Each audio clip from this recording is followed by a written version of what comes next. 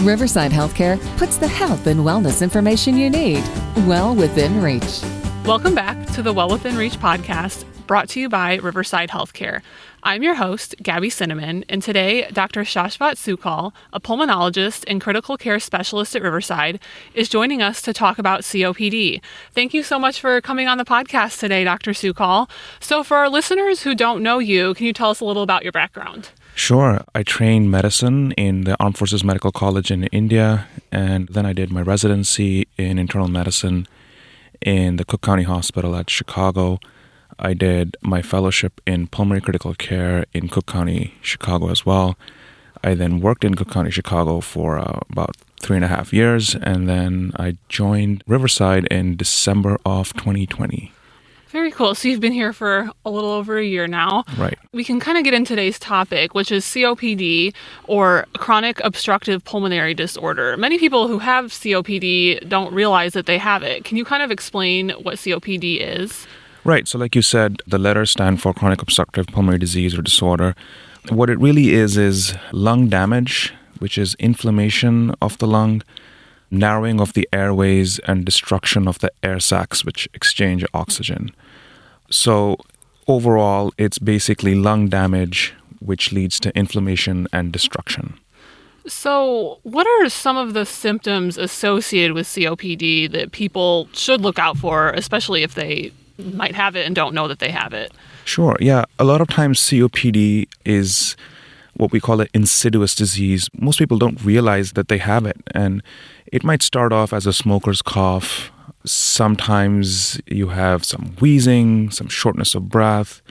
And most of the times people don't realize it until it gets too late. And then they have severe shortness of breath, especially when they walk. Some of the other symptoms of COPD can be attacks where you can have cough and wheezing and shortness of breath to the point where you can't even walk more than a few feet and you need to go to the hospital. But most often it just starts off as a chronic, nagging cough that just doesn't go away. Wow, so it sounds like something that if you're concerned or you think you might have it, that you should get care right away and get it treated. How would COPD be diagnosed? The way COPD is diagnosed is first by an assessment by a clinician. So this would be a doctor who would check your symptoms and listen to your lungs. That's where we'd suspect COPD. The confirmatory test for COPD is something called a pulmonary function test, which is a breathing test that's done in the pulmonary function laboratory. What they check for is how well air moves in and out of your lung and what your lung volumes are. And based on those results, we can tell whether you have COPD or not.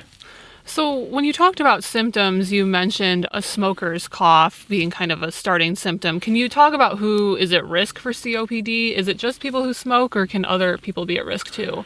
That's a good question. Most often, COPD is exclusively a disease of smokers. But any kind of smoke exposure can lead to COPD. And some of the other situations that can lead to COPD are if people around you smoke, if you're involved in occupations that expose you to a lot of smoke or dust. But most often, there is some degree of genetic susceptibility to the disease. There are a lot of smokers who have COPD sooner than other people. A lot of people think that, well, so-and-so has been smoking for 40 years, doesn't have anything, and I just smoked for 20 years and I'm coughing. Well, there's a lot of differences in how different people react to cigarette smoke or any other kind of smoke. But the biggest risk factor is people who smoke and people who have a family history of COPD. What steps would you say that someone can take to reduce their risk for COPD? Well, the biggest step is stopping smoking. So if you don't smoke, then don't smoke. If you smoke, then stop. And if you think stopping's too hard, then cut down. The best thing to do to reduce your risk is avoid smoke exposure. So if you think you have COPD, what should you do next? Maybe you're noticing a cough. When should you get medical care for that? Well, the first thing you should do if you think you have COPD is reach out to your doctor and schedule an exam. Discuss your symptoms with your doctor. It could be anyone. It could be a general practitioner. or it could be a pulmonologist. Based on your symptoms and your physical exam, if your doctor thinks that you do have COPD, he'll go ahead and order a breathing test, and that's how we'll find out. So earlier you mentioned that it can start off as a cough and then go to breathing problems, and then soon enough, you're walking and you're starting to get out of breath and you don't need to go to the hospital. What happens if COPD is left untreated? Well, if COPD is left untreated, it will definitely progress.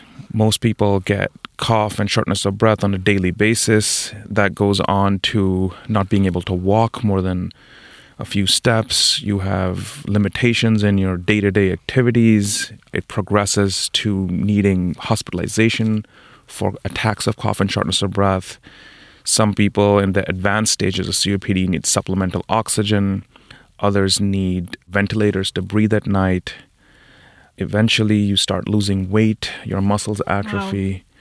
In the end stages of COPD, your carbon dioxide levels in the blood go higher, your oxygen levels go lower, and it can lead to severe morbidity and death. Wow. So it sounds like it can escalate pretty quickly if you leave it untreated. Correct. So let's say someone does reach out to get medical care for COPD. What treatments are available? Does the treatment vary on what stage it's in or how advanced COPD is? Correct. So based on the breathing tests, the treatment is stratified into stages. So stage 1, stage 2, stage 3, and stage 4. They're a combination of inhalers, which can help manage symptoms. The only two treatments which prolong life in COPD are stopping smoking and using oxygen if you need oxygen. There are other treatments like pulmonary rehabilitation, which is an exercise program which prevents atrophy of the muscles, which trains the lungs to breathe better.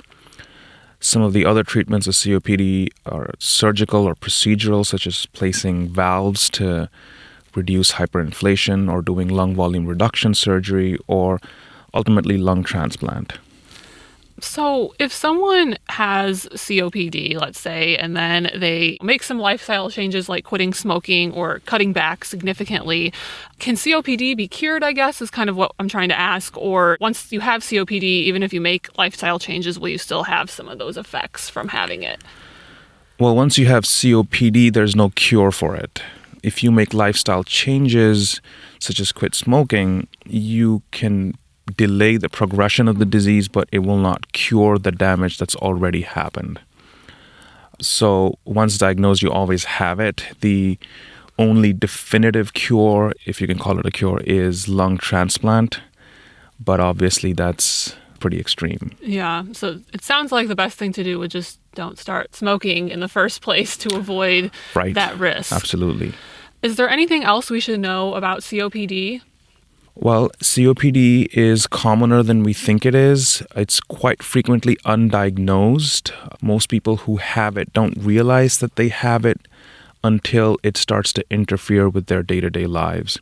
So if you've been smoking and you smoke cigarettes regularly, it is absolutely very, very important to get screened and tested for COPD. Thank you so much for coming on the podcast today, Dr. Sukal. This was very informative and I think something very important, especially since so many people do have COPD and don't know that they have it, and it can become very dangerous. So thank you so much for sharing all this information with us. Absolutely. Thank you. My pleasure. And thank you, listeners, for tuning in to the Well Within Reach podcast brought to you by Riverside Healthcare. For more information about COPD and Riverside's team of pulmonologists, visit riversidehealthcare.org.